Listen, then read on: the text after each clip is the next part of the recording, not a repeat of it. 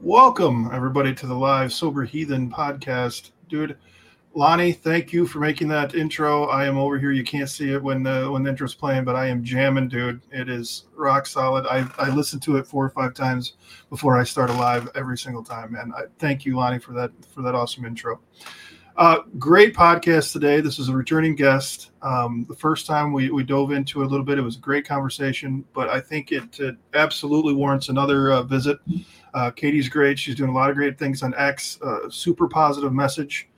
Whether TSM is going to be for you or not, it doesn't matter. Her message is a positive one, right? And I think we need to have more of those in the recovery community, as many of those as we can possibly have. So, yeah. Katie, thank you for joining me again. Welcome to the podcast. Just if you would, just tell us a little bit about yourself, and then what is the Sinclair method? Yeah, thanks for having me back again, Scott. I really appreciated connecting with you. I don't know how long we've been in touch now, maybe close to a year or something. So appreciate being able to, chat with you about these things, even though our recovery paths were different. Like, we're not saying my path is better than yours or vice versa. So it's really awesome to have these conversations. So just in brief, I struggled with alcohol for nearly 10 years. And we were talking before you hit record how you have your DARE shirt on. And I just remember before I developed my alcohol problems, I was like, that's something that happens to someone over there. Like, I'm invincible to this issue. Even though it runs in my family, I thought for some reason it wouldn't impact me. So in my early 20s, I started drinking really heavily, like a lot of people do in the US, since it's the legal drinking age. And I thought it was just a phase, something I would outgrow one day. But what happened was, within a few years of me really drinking very heavily, like, I was really into vodka when I first started drinking, and my boyfriend at the time, we lived together. We just get a half gallon every couple days and we'd go through it really quickly. And I just remember one day, I couldn't remember the last day that I'd been alcohol free. Like, it had been more than a year since I had one day without drinking. And so I was like, that's kind of scary. I'm like in my mid-20s. Let me take a break from alcohol and kind of detox. And it surprised me how difficult that week was. Like, I was truly white knuckling it and just kind of forcing myself not to drink, and kind of looking toward the end of that week-long break, like, okay, I can drink again on day 8. So I made it the 7 days, but by day 8, I returned back to it again. And that was really the first attempt of probably dozens of attempts of me trying to quit alcohol, whether I'd make it a day, a couple weeks, or a couple of months. I just kept trying and failing. Until in 2017, I learned about the Sinclair method, which is a treatment that's been around for over 30 years, but a lot of people still don't know about it, which just blows my mind. But when I first learned about it, I was like, this is too good to be true. Like, I didn't believe a treatment like that existed, but 2017, I learned about it, and it changed everything. And now I can't stop talking about it. I'm completely free from my alcohol addiction because of this treatment. And do you have any questions about that, or I can dive into the method? Yeah. Let's talk about the method. But I want to point out something. I mean, you struggled with this for 10 years. This isn't something that you were, and then definitely for that last year, as you said, you couldn't remember a day that you went without alcohol. So people get off into the weeds and they want to talk about, real alcoholic and not real alcoholic and all this other crazy nonsense. 10 years is a problem, right? And you recognize that, and that, especially that last year, and then you decide, okay, I want to do something about it. Mm-hmm. So now you found the Sinclair method. Yeah, go ahead and talk about a little bit more. Okay, so I want to stop. I want to try the Sinclair method. What do I do? Yeah. And I want to say too, just real quickly, that, I sincerely wanted to get this issue under control for years before I found this method. Like, I genuinely was so sick and tired of it. I hated what it was doing to my life. And so sometimes I think when people don't understand addiction, they're like, oh, you don't really want to get better. But the truth is, like, I, in my core, wanted to get better, but it seemed like my brain was hijacked by the alcohol to where, like, it was more powerful than my willpower to say, okay, I'm not going to drink. So Sure. That's where the Sinclair method was a game changer. It's not like any other treatment out there because this treatment works to fix issues with alcohol on a neurological level. And the term we use now, you mentioned the real alcoholic, the term that's used in like the medical community now is alcohol use disorder. And it has a whole list of questions from what's called the DSM-5, where a doctor can, decide if someone has an alcohol use disorder and where they fit on the spectrum. Is it mild? Is it moderate? Or is it severe? And somebody posted on Twitter recently about kind of this topic. And I think what's, when people talk about real alcoholic, just because somebody isn't drinking like I was, like round the clock vodka, Right. doesn't mean they don't have an alcohol problem. I've met people, they drink 3 glasses of wine every night, but they have to have those 3 glasses. And if they don't, they're irritable and they're, frustrated. And that's a sign of alcohol withdrawal. So kind of side tangent, like there's a spectrum of different levels of the disorder. Yep. But with the Sinclair method, so again, it's been around for over 30 years. There's tons of clinical trials into this treatment. It uses the medication naltrexone, which is a generic, cheap, non-addictive medicine that is taken 1 hour before drinking alcohol. And what happens over time when someone takes this medicine and then drinks alcohol on it, that's the Sinclair method. You take naltrexone, you wait 1 hour and you drink.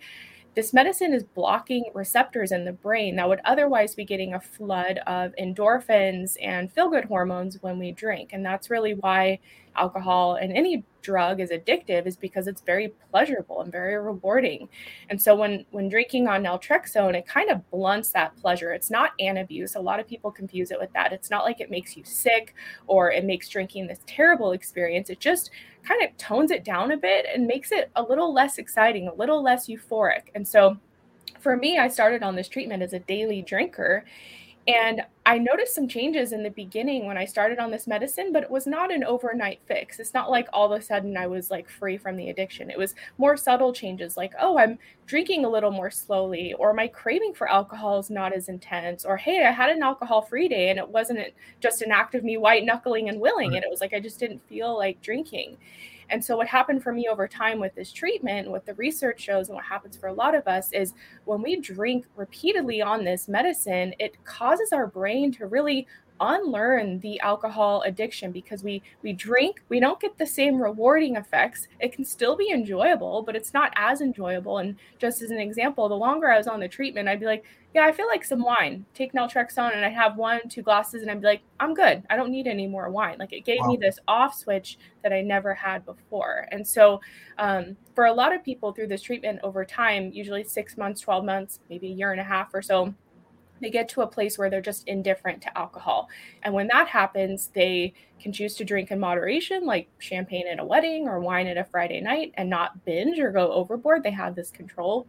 Or like me, I ended up quitting alcohol after a year on this treatment, really because I was just like so uninterested in alcohol. And I tell people I forgot to drink because I was just like, I didn't want to drink. So that's a bit about the method.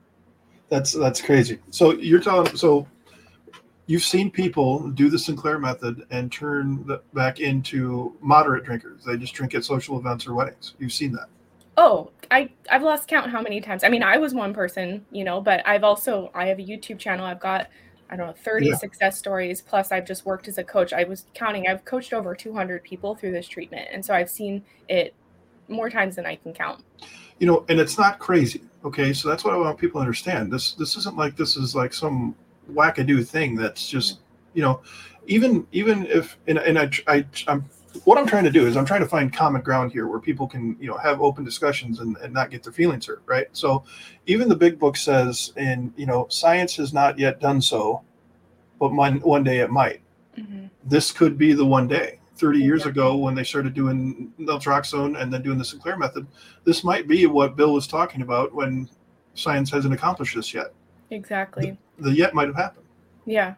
And I was talking with Dr. Joseph Volpicelli. He's a researcher who was literally the one responsible for getting naltrexone FDA approved for alcoholism in the 90s. Like, he's a brilliant physician and researcher. And just talking to him yesterday about this, and he was like, you know, Bill was more open-minded than that. Like, I think AA came from like him doing LSD or something. Don't quote me on that. That's like something I heard.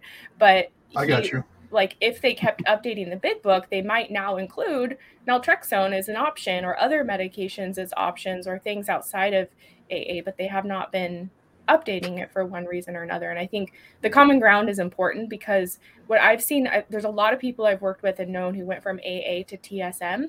And what I've heard over and over again is they tried AA. They even tried for decades off and on, some of these people, and they kept relapsing. They kept relapsing because they were craving alcohol, and it's that craving that causes people to relapse. Yeah, you might have a crappy day and that's the excuse, but you wouldn't do something if you didn't desire it anymore. So not to say that this is better than AA or we should offer this instead of AA. It's just anyone who's in recovery knows somebody who can't stay sober. And there's data to show that a lot of people relapse in traditional recovery. And so for people to know, like, hey, if you're struggling to stay sober, this might be like a small step you can take using this treatment that's got decades of research behind it, using a non-addictive medicine that will cost you less than $1 a pill. Yeah, and that's and that kind of segues into things. So to kind of piggyback what you're saying about the LSD thing. So Bill had went through, he created AA and he did all these things and he was sober for years, but he couldn't get over the hump. It was that spiritual malady that he talked about.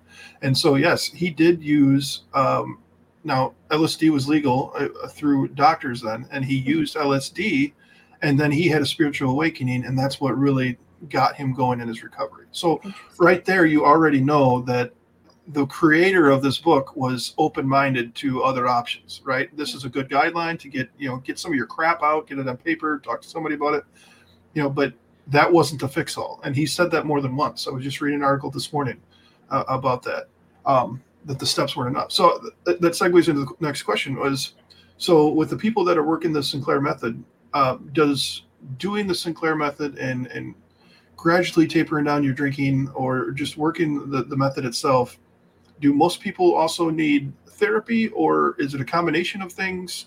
Because AA is like you just work the program and that's it. Yeah. But as being a recovery coach and seeing what I've seen, you can find a program like AA and you can go to those meetings, but you got to supplement that with something else too, like therapy or counseling. Yeah, and the research shows that if someone's being prescribed naltrexone from their doctor, they should be doing it coupled with some type of behavioral support or counseling support. And the key there is that support cannot be promoting abstinence, which might sound crazy, but the way this method works is to help people reduce their drinking. So if they're going to a counselor that's like, you're still drinking, you need to stop drinking, it's really counteractive to how this treatment works over time to kind of remove the addiction neural pathways. So what the research showed is that counseling and therapy support, group support, is vital to success with the medicine, whatever that person wants to use. Like, we have a program, or there's free online Sinclair method groups, there's Facebook groups, people work with the therapist, whatever. But using a support program that is going to focus on alcohol reduction instead of forcing abstinence. And I was honestly humbled a few months into this treatment, because I went on the medicine thinking,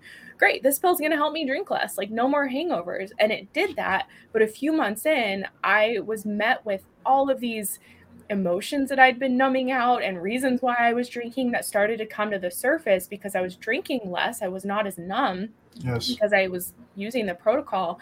But I realized there was a lot more to my drinking patterns than simply like having a bad habit of drinking too much. So I actually had to make a lot of life changes. I took a leave of absence from work. I went to therapy. So I'm kind of one example about, yes, the medication's powerful, but I often tell people you have to meet it halfway and work to change your lifestyle and habits around drinking as well. Yeah, for sure. And I wanted to bring that up because people will hear what they want to hear, and this is not an advertisement of take a pill and you're cured. That's not what it is. There's, like you said, meet halfway. I like the way you said that. So so as a person that has done the Sinclair method, we were talking about this before we came on. You reposted a video today, and make sure to check out Katie's stuff. I'll let her plug that anytime she wants throughout this discussion and at the end. But make sure to check out her content because it's great. But she posted a video today from 2017 after an incident at where she worked. You were 2.5 months in that video. Just as somebody that's done the Sinclair method, just talk a little bit like what you were feeling as best you can around 2 months. Yeah. 2.5 months or so. Yeah, so I reposted a video on my YouTube channel. It's Thrive Alcohol Recovery if you want to go find it. I just posted it the other day.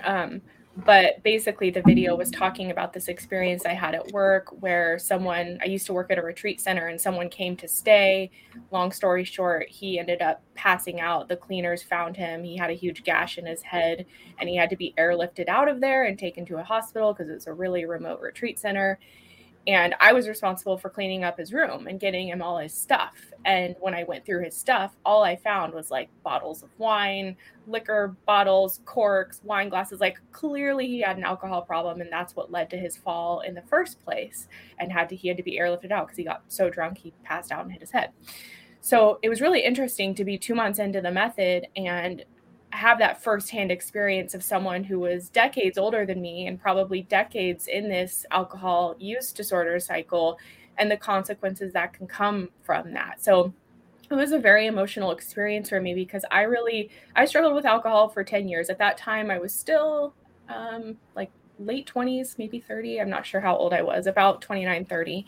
And just seeing myself in him and realizing like if I hadn't found this method and medication, who knows where I would have been in 5, 10, 20 years down the road. Because right before I learned about naltrexone, I was honestly surrendering to the fact. I remember it so clearly. I was sitting at my kitchen table just feeling so hopeless. Like, well, maybe I'm just an alcoholic. Like maybe that's the hand of cards I've been dealt in this life and I've just got to accept it. Like I was really kind of coming to terms with the fact that this was going to be a lifelong thing because I couldn't get out of the struggle. And so 2 months into the method, I was still drinking quite a bit at that time. I was probably still drinking like 5 days a week and, a decent amount when I was drinking. But I know from day one, when I started naltrexone, I never blacked out again. I never browned out again. So even though I was still drinking a lot, my drinking had curtailed to the point where I wasn't drinking to blackout, which I was drinking to blackout regularly, like a couple times a week, probably. And so I just remember being a couple months in, and that moment was very eye-opening for me and just kind of solidified my gratitude for being able to find this treatment accidentally and seeing the changes I had seen in myself just a couple months in. Again, I was still drinking a lot, but I wasn't blacking out anymore. I was seeing myself have more control. I was having these alcohol-free days that weren't very, very difficult. And I could just see this transformation starting to come in my life because of what this treatment was doing for me. So it was a very sobering experience to witness that and also just made me feel very grateful and I remember thinking like, I feel like I dodged a bullet. Like for some reason I stumbled on this unknown treatment and it's actually working. Like it was a godsend, to be honest. Jesus, it gets me excited. I don't know if I'm getting a dopamine hit talking about this or not, because I think I am. Like for people that are struggling, 2 months. Okay. So 2 months and all of a sudden you're not blacking out. You're still drinking, but you're not blacking out. That is unthinkable for me to continue to drink and not black out. Right. Right. And it's 2 months. So again, I talk a lot about AA, and I know that people that watch the podcast know that I'm not anti-AA. I think it helps people, and I want people to get the correct, not listen to what the gatekeepers are saying and the stuff that they're adding to it. So to tell somebody like, in 2 months' time in AA, that's like nothing. It's like sit down, shut up, make coffee, take the cotton out of your ears and put it in your mouth kind of crap. You're nobody at 2 months. But at 2 months, you are already having life changes with this medicine, and to a non-alcoholic might be like, so you weren't blacking out, but you're still drinking every day? What's the big deal? It's a big fucking deal. Yeah. It's a big fucking deal. So, and I want to say something else too that you'd mentioned, and I forgot to mention it after you were talking about the support groups and things.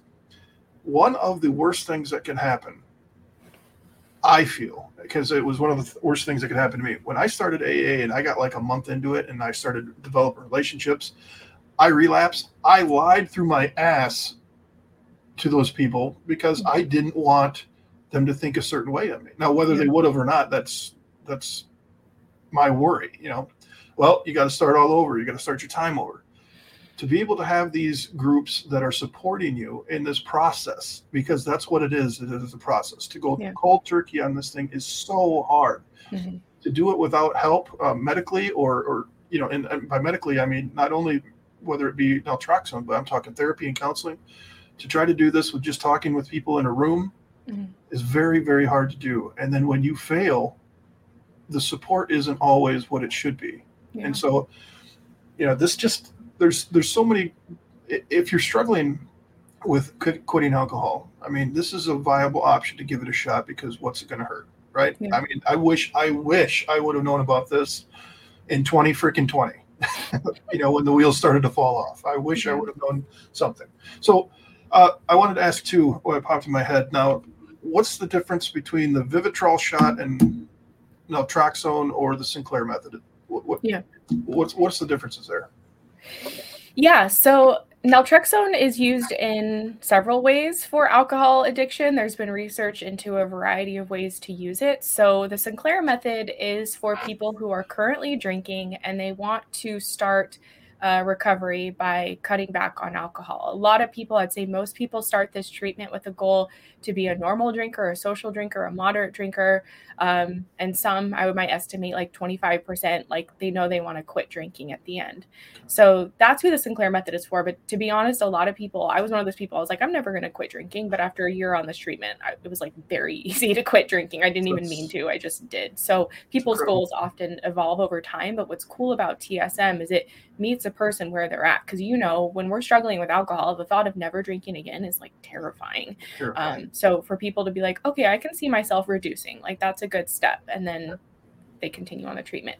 Naltrexone in the tablet form outside of TSM is sometimes like it's the same medicine and everything, but sometimes it's used daily for people who are alcohol free to help with alcohol cravings, because it's been shown that it may help with alcohol cravings. And I get comments on my videos a lot from people who say that it has helped with their cravings and they don't drink. So that's another way to use it. If someone's currently sober and they're still craving and they want to see if this can help, it's a pretty benign medicine. It's worth a shot in my opinion.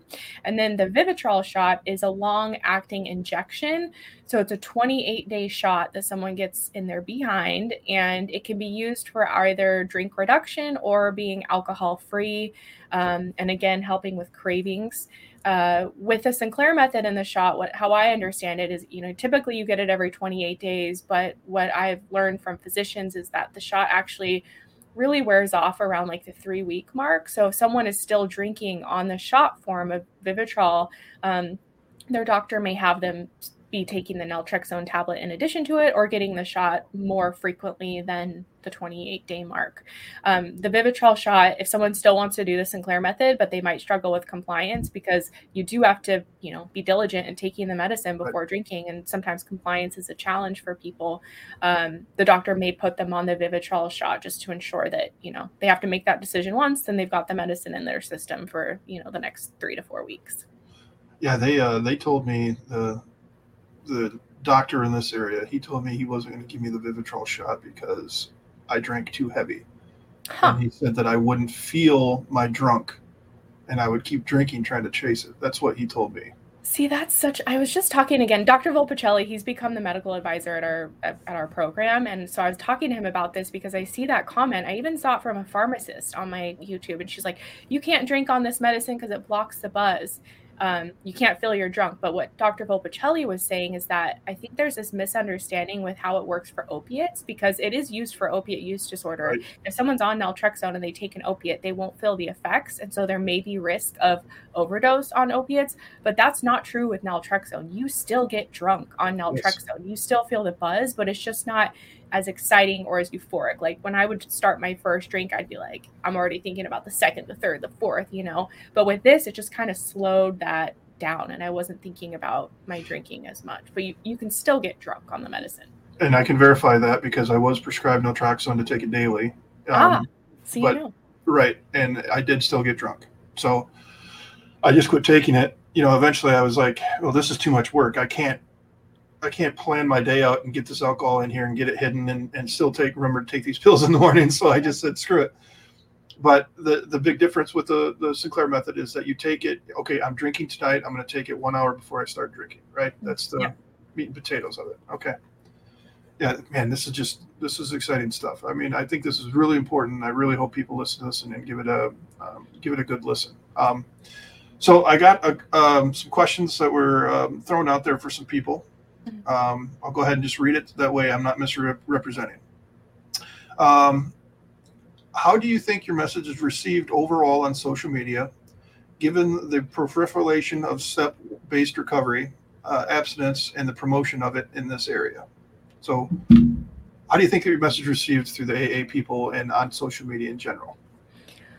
On social media in general, for people who are looking for an answer like I was, they are ecstatic to hear a message like the Sinclair method. And I mean, if you scroll through the comments on a lot of my videos on TikTok or YouTube, like you'll see people talking about how this medicine has saved their life, or this method saved their life, or they went from, a bottle of whiskey a day to 2 beers a week. You see these success stories all of the time. So for people who are looking for it or who are on it, you just like the comments and stuff don't lie. So I think in general, for the people who are receptive, like it's can be life-saving, just like it was for me. I stumbled upon it on YouTube. That's how I learned about it.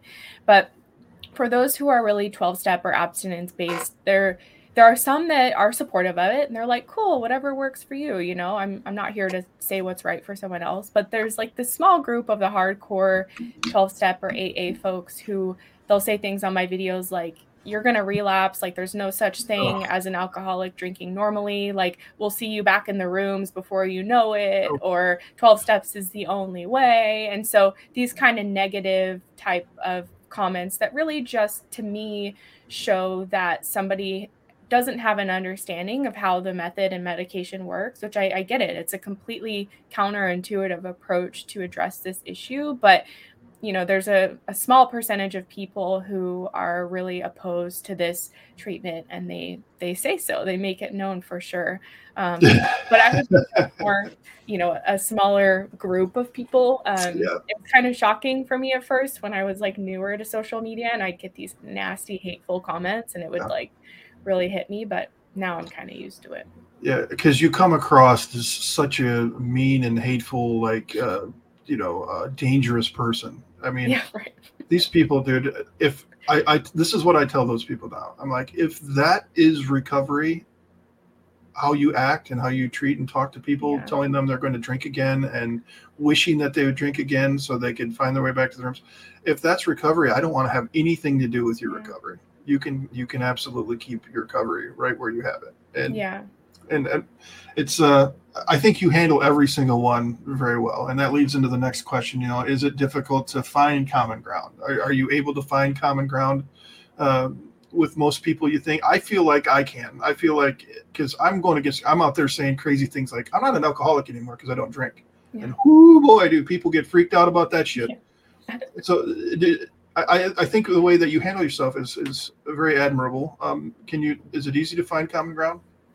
It's funny you say that because I made a video once where I just like casually, I was like, I'm a former alcoholic. And I really feel that way because I feel cured. And I was not expecting the hate. I was going to get on that. They're like, former? Who says you're a former? Like, you're always an alcoholic. I do because it's my life. Jesus H. I know, it's funny.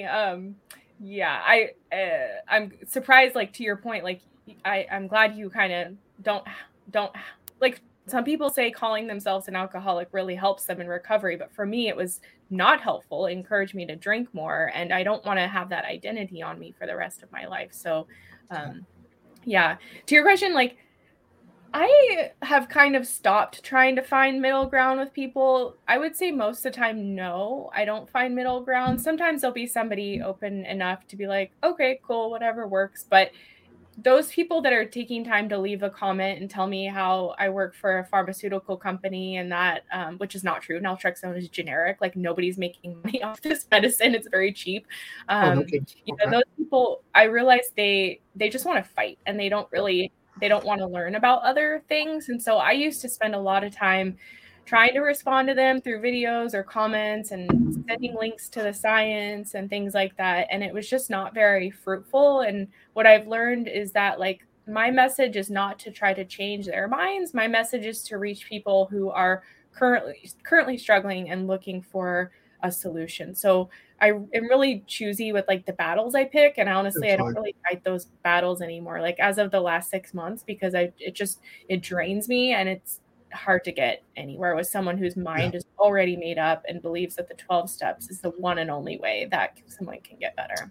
And this is just coming from me. This does not reflect Katie at all, but I feel as if they've traded one addiction for another, and that they have to think in group think the way they do. So Sarah says that this is super interesting from a medical standpoint. I love learning new things about recovery and support. Thank you, Sarah. The next question is, I'm trying to kind of combine them. I know Adam, so if I misrepresent him a little bit, he'll let me know it later. He has a friend who finally had a doc that was really willing to prescribe it. Is there a database of participating MDs or psychiatrists who are familiar and willing? I know that you said that you had found yours just by happen chance on YouTube. Is there somewhere now that people can go and look for this? Yeah, there are telemedicine doctors in all across the U.S. In all states. There's some in Canada as well. I don't know where are they in the U.S.? Yeah. Yeah. Okay. So Georgia. I know for sure there's telemedicine doctors across the U.S. who will prescribe, and it makes it really nice because some people don't want to go to their regular doctor, or their regular doctor refuses the prescription because maybe they don't know about it or they're not comfortable with treating alcohol use disorders. So yes, there are physicians in all 50 states. Like if people join our program, we can refer them to the doctor that we work with. He's a telemedicine doctor, or there's a listing on a nonprofit website, which is C3THREE foundation.org.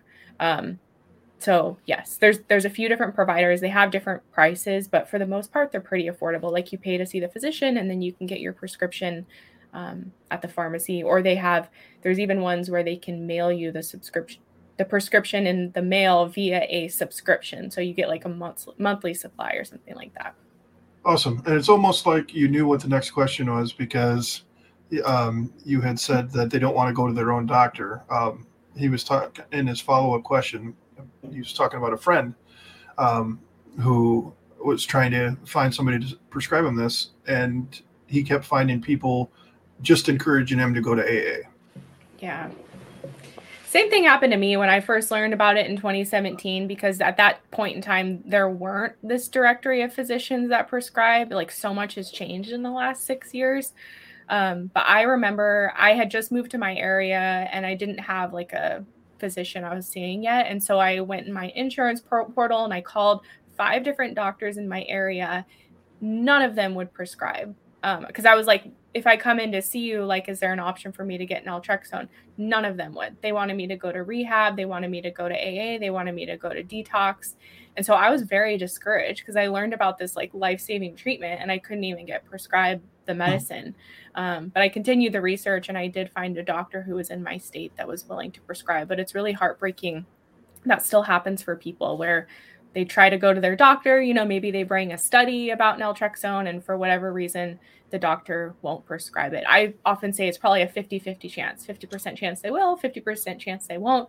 But I've even seen it where they're willing to prescribe. They're like, I'm only going to give you 3 months of it and you've got to be abstinent, so there's like caveats like that where it's like, that's not really like the Sinclair method is a long-term treatment. So if, that's where it's great to work with a telemedicine doctor who specializes in it and, will work with you on this treatment.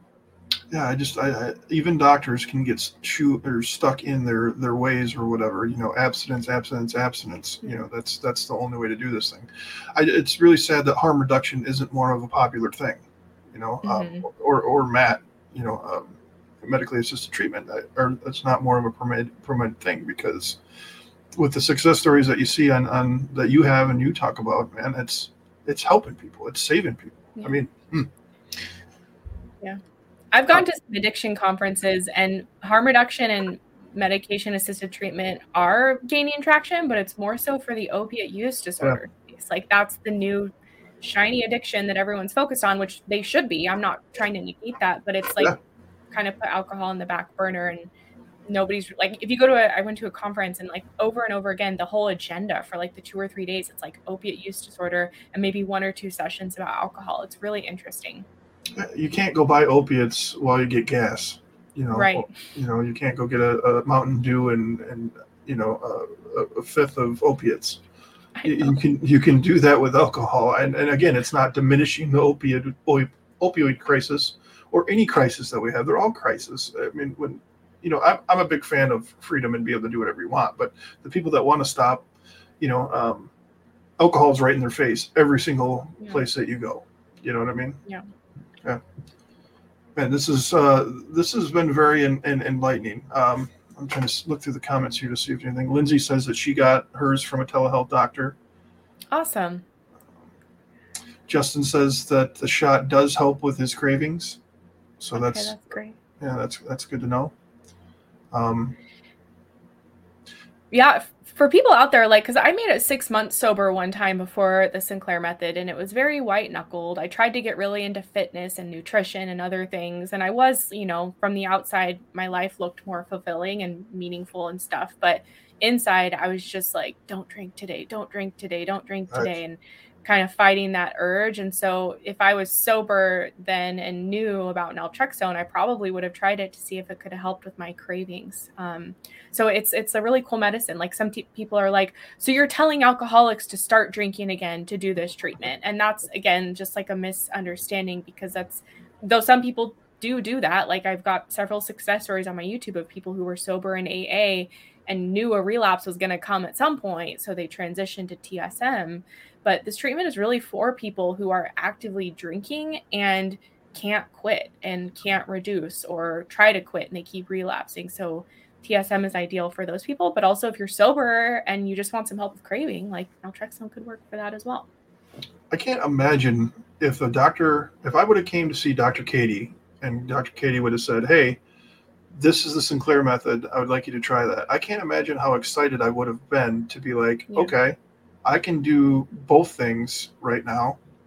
And then, like you said, though, with your experience is really interesting that, oh, yeah, I can drink. And then, oh, shit, I didn't drink today. That's really cool. And that would have really, because most alcoholics that drink like you and I did, there is something else going on that you have to deal with. But you can't deal with that stuff when you're drunk all the time. And so, like you mentioned, you get some sober time and these things start to service, then you can finally, actually approach these things and give them some attention that they need. But just to have that clear mind and give you something to help, man, it's. I've been wanting to have you back on the podcast for a long time, because I just think this is so important to put out there for people. Like, I just think of the miserable bastard that I was, 3-4 years ago, and where there was no hope. But just to hear something that can give you a little bit of hope, anything, I don't care what it is. Somebody come on and talk 12 steps and say abstinence is the only way.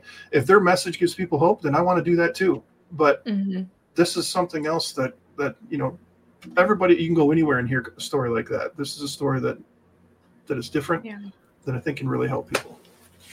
Well, and I honestly, I have mad respect for people who are able to quit drinking or quit whatever substance and just not look back. And because I tried that so many times. And like I said, I made it 6 months one time, but in the back of my mind, if I'm honest with myself, I was like, I'm going to drink again one day. Like, I just I'm going to hold out as long as possible. So people who quit and stay quit and don't return, I have mad respect. And I think my challenge was I would go on YouTube and I would listen to hours and hours of AA success stories. I went to a couple meetings, but in my area, it just was not for me, that group. I was plugging into other spiritual support groups and things, just trying to fill my life with things outside of alcohol. But for me, I remember just listening to those stories and being like, okay, so what's the recipe I can follow? How do I do this? And of course there's the 12 step, but when I would try to mimic what was working for other people, I felt like there wasn't a way to do it. It was like the way that they were able to stay sober and not relapse. Like that's not something that just can happen by doing A, B, and C. It's like, I don't know what exactly causes those people to stay sober. And that was something I couldn't bottle it. I couldn't figure it out. It was like this fleeting thing that like, yeah, but how did you stay sober? I don't get that in your story. And I don't think any of us can really like say exactly. It's probably a combination of things. Like we really want it, you know, we have a life to live, maybe we're just fed up, or maybe like me, I just lost my interest in alcohol. But that was the thing, like I could never grasp like, okay, but how did you stay sober? Like didn't you have cravings all of the time or things like that? And I've learned not everyone has alcohol cravings like I did, which I find interesting. But lucky bastards. Yeah. I know. I mean, I still, you know, I want to drink sometimes, but there's way more days that I don't. There's way more days that I don't think about it, or it's like, it's more of, okay, well, I'm going to be a nerd tonight and play some video games. There's more of that. Yeah. I can't wait to watch WWE with Miley. You know, stupid things like that are in my head. Yeah. But those are more frequent than the, man, I really got to drink today. Yeah. That's awesome. Yeah. And it's hard to tell when it happens too. You know, that's a frustrating thing for somebody that's just getting into this too, because, you know, I got to my year, and if anybody asked me like, okay, when did it happen? When did you turn the corner? Like, I have no idea. It was just gradual progress, and then all of a sudden I'm at a year. You know, like it's really, really hard to explain. Yeah, and I was recently going through an older interview I did with someone he was in AA for 2.5 years, sober for 2.5 years, but he was talking about how he was extremely committed to the program, doing all the step work, volunteering, being sponsored, all that. And he's like, it's not working. Like I'm doing everything. And they're like, well, pray harder, get more involved. And he just couldn't get it to work, even though he's following all of the steps. And he talks about his experience, which is part of the Sinclair method research, of something called the alcohol deprivation effect, where when you're sober from alcohol, after your brain has become addicted, you can become deprived of it, to where the craving kind of shoots up and all you want to do is drink because of your brain kind of craving that reward from the alcohol. And so I've heard stories like that a lot from people who are doing everything in AA or going in and out of rehab or IOPs or whatever program, and they're like, this isn't working. I still want to drink. Like, am I just supposed to like fight that craving for the rest of my life? And yeah. And when you said like you get those cravings, like naltrexone can be used in those moments. I remember the longer I was on the Sinclair method, I was going longer and longer without drinking, but there'd be days where I'd be like, okay, I feel like having a drink today. So I'd pop naltrexone. And by the time the medicine set in, I'd be like, I don't feel like drinking anymore. So I saw it working as an anti-craving medicine for me as well, to where I had the urge, I had the craving, took the naltrexone, but then I changed my mind. I was like, doesn't sound good anymore. So yeah, I experienced that as well. That's so important. You know, we're getting down to the end of the interview, and we got the most viewers that we've had. So just to kind of recap, you know, Katie is Katie. Well, you go ahead and just recap who you are and what you do real quick before we get to the end of this thing. Yeah, so I'm a Sinclair method success story, and I'm a huge advocate of naltrexone for alcohol use disorder. Starting in 2017, it freed me of the addiction, and I just started telling my story on YouTube, and that turned into me coaching, and now we have a private online program that supports people through the treatment at thrivealcoholrecovery.com. And on my social media, I'm always putting out lots of videos and content on TikTok and YouTube and X and Instagram and things like that. So if you're just curious to learn more about it or follow along, you can find us there. Yeah, hit pause right now and re-listen to those last 15 seconds to write down all that stuff. This is really good information. She does great videos, has great stories to talk about, or people talking about their success stories with Sinclair method. Katie, thank you for doing this. You know, it's, man, any pathway that we can put out there for people to walk, I think is important. Anything that's worked for anybody. And this one, I think, can work for people. And I have a lot of people that follow me that are strong AA people. I just hope that people can find, you know, most people I think are, if it's working for you, then do it. I don't care. You know, it wouldn't work for me. Like right now, I'm thinking to myself, I'm like, should I go get some naltrexone? And but it's like, no, dude, you made it this freaking far. You're good. Just keep doing what you've been doing, you know. But that little bit of whatever in my mind is like, So yeah. So I know that it's not for me. I'm past that point, and I'm living, with purpose and happiness today. It's never perfect, but it's way Right. better than it was. And so, thank you so much for coming on and sharing this, Katie. Very, very great stuff. And let's stay in contact, and I'll keep trying to promote your message because it's a good one. Thanks. Same to you, Scott. You're doing awesome work. Thank you so much for having me. Yeah, thanks. Well, thanks for listening, guys and gals at home. Make sure to like and subscribe. And if you have a question later on, if you listen to this later on, get it to me and I'll shoot it over to Katie and I'll let you know what she says, or I'll tag you in it if you're on social media with us. So, all right. Thanks again, Katie. And we will talk soon. Bye. Bye.